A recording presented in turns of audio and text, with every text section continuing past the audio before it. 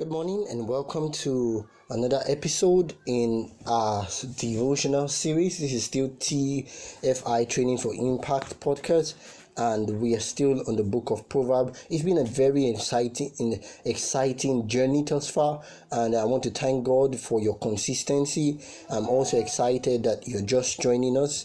You have missed a couple of episodes, and we encourage you to go back. Just scroll down, you see all of the other episodes. You can download them in our channel on AudioMac, or you can just listen to them here at Anchor. If you are listening through Anchor, we have these updates on our WhatsApp platforms and our Facebook and Instagram platform. Please stay subscribed with us, keep in touch, stay within our community, and we have so many more exciting content to share with you. Okay, so welcome. We thank God. We are still in the book of Proverbs chapter 14, and I would like to pick a lesson from Proverbs chapter 14 verse 15. The Bible says in the Amplified Version of Proverbs 14 verse 15 that the naive or inexperienced person is easily misled and believes every word that he hears, but the prudent man is discreet and stout and considers well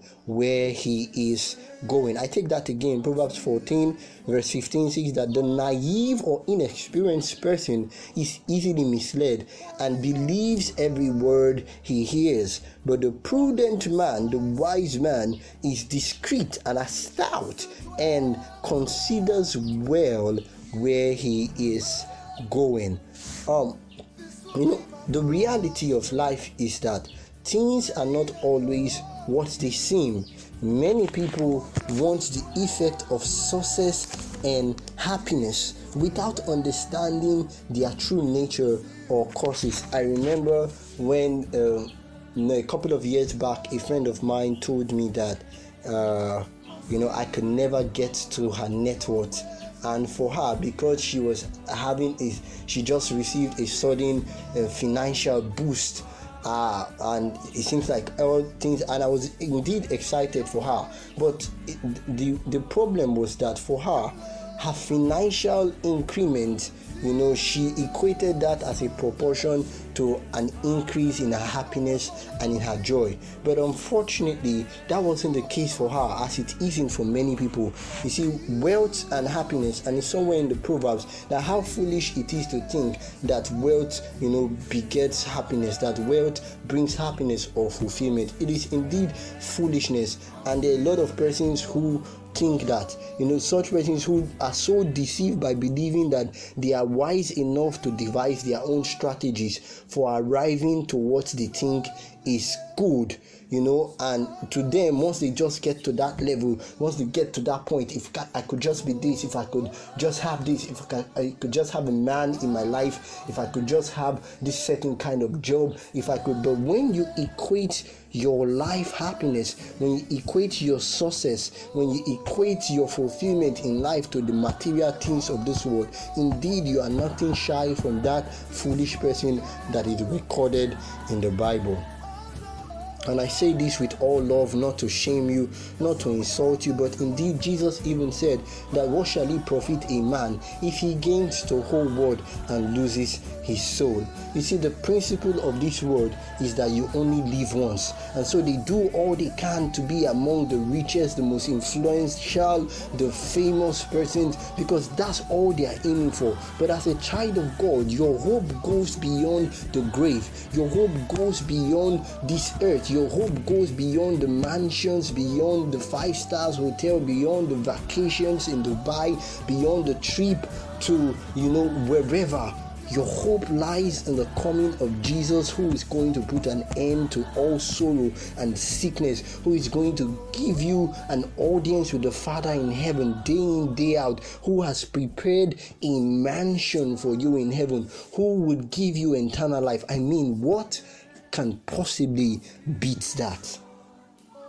I want you to realize that unaided, human wisdom is highly, significantly inadequate in this world. It is disastrous for us in such a fallen and debased state as we are to consider that our guided perception or perspective, is able to see us through in this life. No matter how crafty we are, you cannot outsmart the devil. None of us can be as wise, as intelligent, as the devil, who has had over 6,000 years to master the craft of human deception. My friend, you are not strong enough for the devil.